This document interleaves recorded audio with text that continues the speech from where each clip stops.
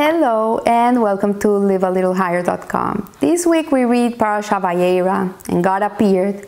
This is the parasha in which the first seven plagues come to the land of Egypt, of Misraim, to punish the Egyptian people. And there's an interesting insight written by Rabbi Mendel Kamelson based on the teachings of the Lubavitcher Rebbe. He explains that there's three types of people that have a flawed way of looking at the world, at Hashem, at the believing God, the believing Hashem. So there's a story of Kalman Kaul. He was a musical professor in Columbia University, and he used to hang around with a lot of the Hasidim Chabad boys that used to come to the college campus, to the university, to put on tefillin, and he befriended them, and they used to invite him to 770 to Farbrengen with them, and to come and to just experience Jewishness. He was actually, or he is actually, I don't know a lot about him, but at the moment that this was written, he was very proud Jew, and he was very much identified with his Jewish religion, but he didn't believe in Hashem. He didn't believe in God. So one day these boys, these Hasidim boys, Hasidic Chabadniks, told him that they wanted him to meet the Rebbe, and they had organized for him to have an audience with the Rebbe. He felt very bad to go and see the Rebbe. He says, "Well, I don't feel I can come and meet the Rebbe." And he says, no, you go in. So he went in, and he came to the Rebbe, and he says, "I want you to know that I am very, very, very appreciative of coming here and learning Torah and experiencing Jewish life. I want you to know that I am a very proud Jew, and I love my heritage, but I have to be honest with you. I don't want to make you think something I am not." He said to the Rebbe, "I don't have faith. I don't believe in God." And the Rebbe thought for a moment, and he looked at him and he said, "You know, as long as you're concerned about that, I'm not worried. You're okay." And so the story goes here that God said to Moses, "Come to Pharaoh and say to him, 'So said God, let my people go so that they may serve me. But if you refuse to let them go, behold, I will smite all your brothers with frogs, all your borders with frogs.'" So the Midrash states, if not for the plague of the frogs, how would God have punished the Egyptians? So this is a very strange statement. It really doesn't make any sense. Hashem can send any agent to punish the Egyptians. He doesn't need to send only the frogs. And actually he sent 9 plagues also. And so it's a very strange statement of the Midrash. Let's see what they're trying to tell us here. So in biblical lore, to generalize, we find 3 ideologies professed by 3 notorious characters, each of whom rubbed God in the wrong way. So this is not the right way to believe in Hashem. So these individuals were Balaam, Pharaoh, and Sennacherib. Balaam was a prophet of the times of Pharaoh. He actually was one of his advisors before the Jewish people left Egypt. And there's a very famous parasha, Parasha Balak, in which he's hired by King Balak to come and curse the Jewish people. And as we know, everything he says becomes a blessing. And then you have Pharaoh, who we know who Pharaoh is. And then you have Sennacherib, who is actually, he was the king of Assyria before the Common Era in the year 705. So Balaam, let's go to him and try to understand how he perceived Hashem. Balaam was a complicated man. He was a believer, actually. He was a staunch believer of Hashem. As we know in Parasha Balak, when they came to hire him, he said to the people that came for him, He said, if Balak will give me his house full of silver and gold, I cannot transgress the word of God, my God, to do anything small or great. Like, there's nothing I can do that can go against Hashem's wishes. So whatever, if he wants me to curse the Jewish people, I can go and curse the Jewish people. But if Hashem doesn't want them to be cursed, they're not going to be cursed. So at first sight, we would think, okay, this guy has it right. He has the right approach to Hashem. He believed that God created the world. He not only believed that God created the world, but he believed that God ran the world. There was hashgacha pratis, there was divine intervention. Everything that happened in this world happened because Hashem decreed it so. And he's right. But he was missing one component, and it was that he didn't believe in the unicity of Hashem, in the oneness of Hashem. That even if he would curse the Jewish people and the curse would come out, and evil would befall the Jewish people, that was also from God. So on the other extreme, we have Sennacherib, who was a complete atheist. He didn't believe in God. He denied the existence of a higher being. He went so far as that he cursed Hashem. And his disbelief in God took the form of active atheism. He was a religious non-believer, passionate and committed to discounting faith in the Creator. So as you see, a Chabad rabbi that he's so passionate in bringing Jews to the fold, this guy was as passionate to bring people out of the fold. So in this way, both he and Balaam share a common ground. They were both equally disturbed by the notion of God, especially one who supervises the world.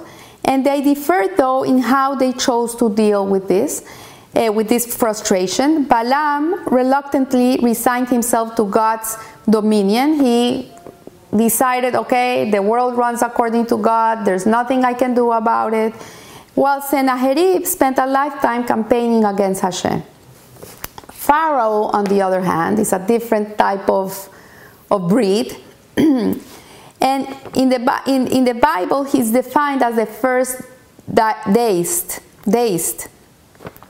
He believed that God created the world. He believed there was a higher being that created the world.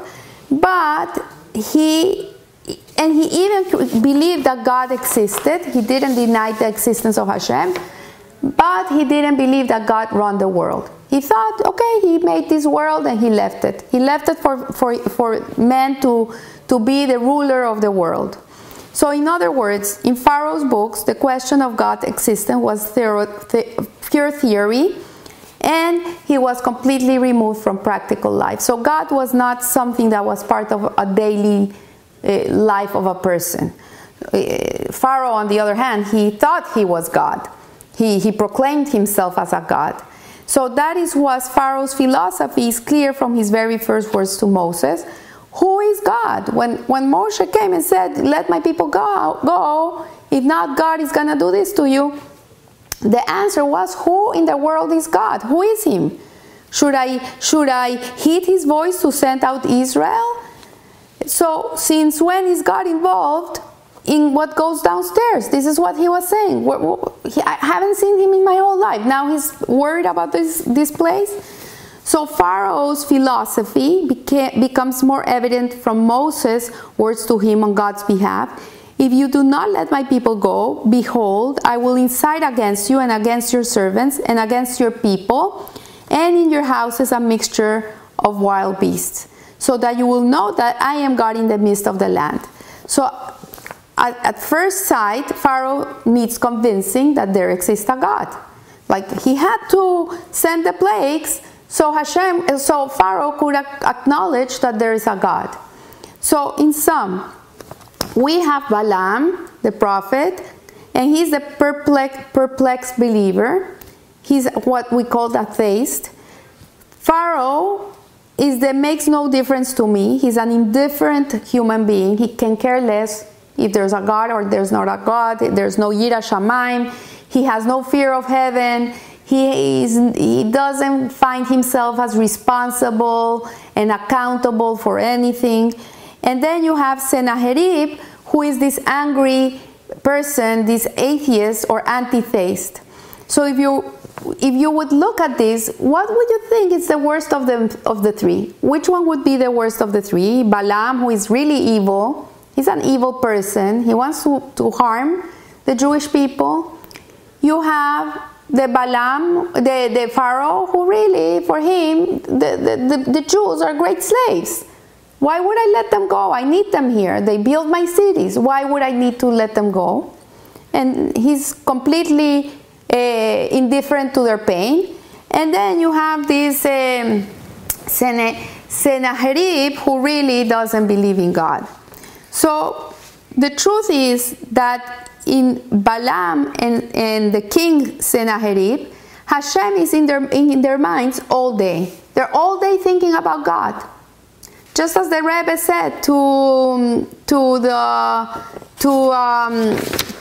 Kalman Kal, he said to him, as long as you are concerned about it, I have no worries. Like if you're thinking all day that you don't believe in God, I'm okay with that. Because at least you think in God. You're thinking about Him. You're a very religious person. You're thinking about God all day, more than a frum person. We only think about God once in a while during the day, when we have to pray, when we have to say a bracha, but an atheist is all day thinking about God. And then you see that Balaam, as evil as he is, and as wrong as his religiosity is, but he's also thinking about God. So that he's not so bad. But then you have Pharaoh. Pharaoh's philosophy is a problem because he can care less. He doesn't care. He's indifferent. He doesn't care. So we see here that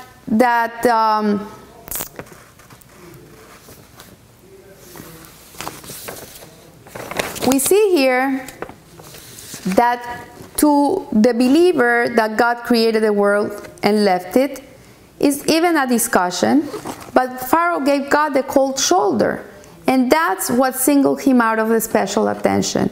And here's where the frog comes into the story. The frog is an animal that is cold-blooded. He's cold-blooded. His blood is cold. And so he represents indifference.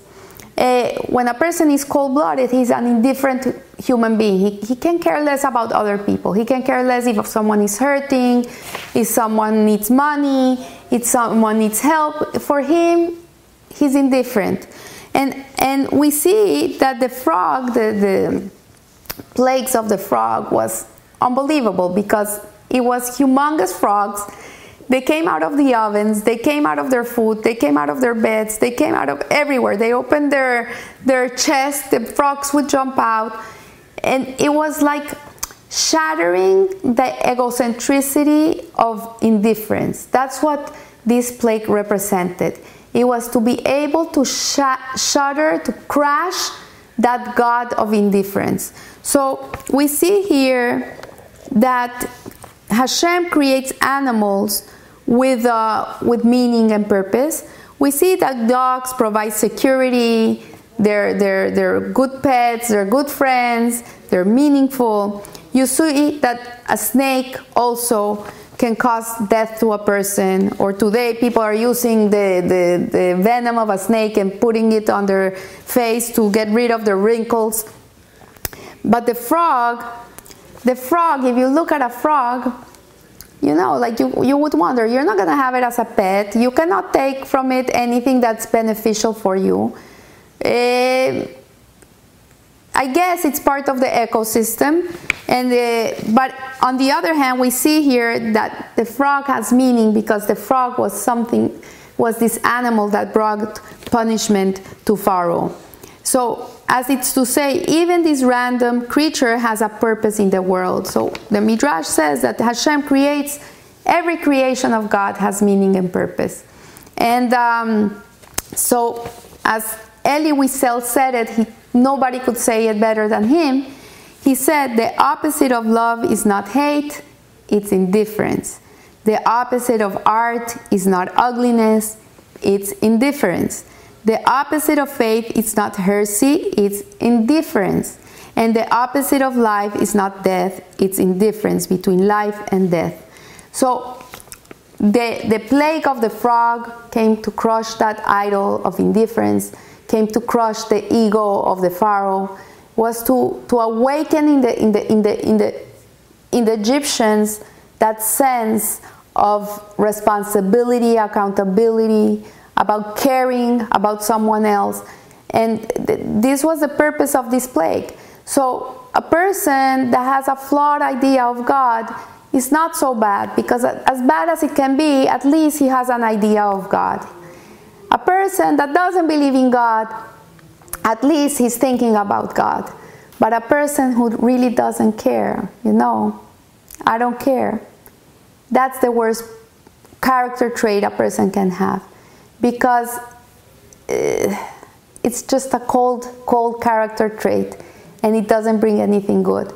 So I want to wish you a blessed week, and remember, live a little higher. Thank you.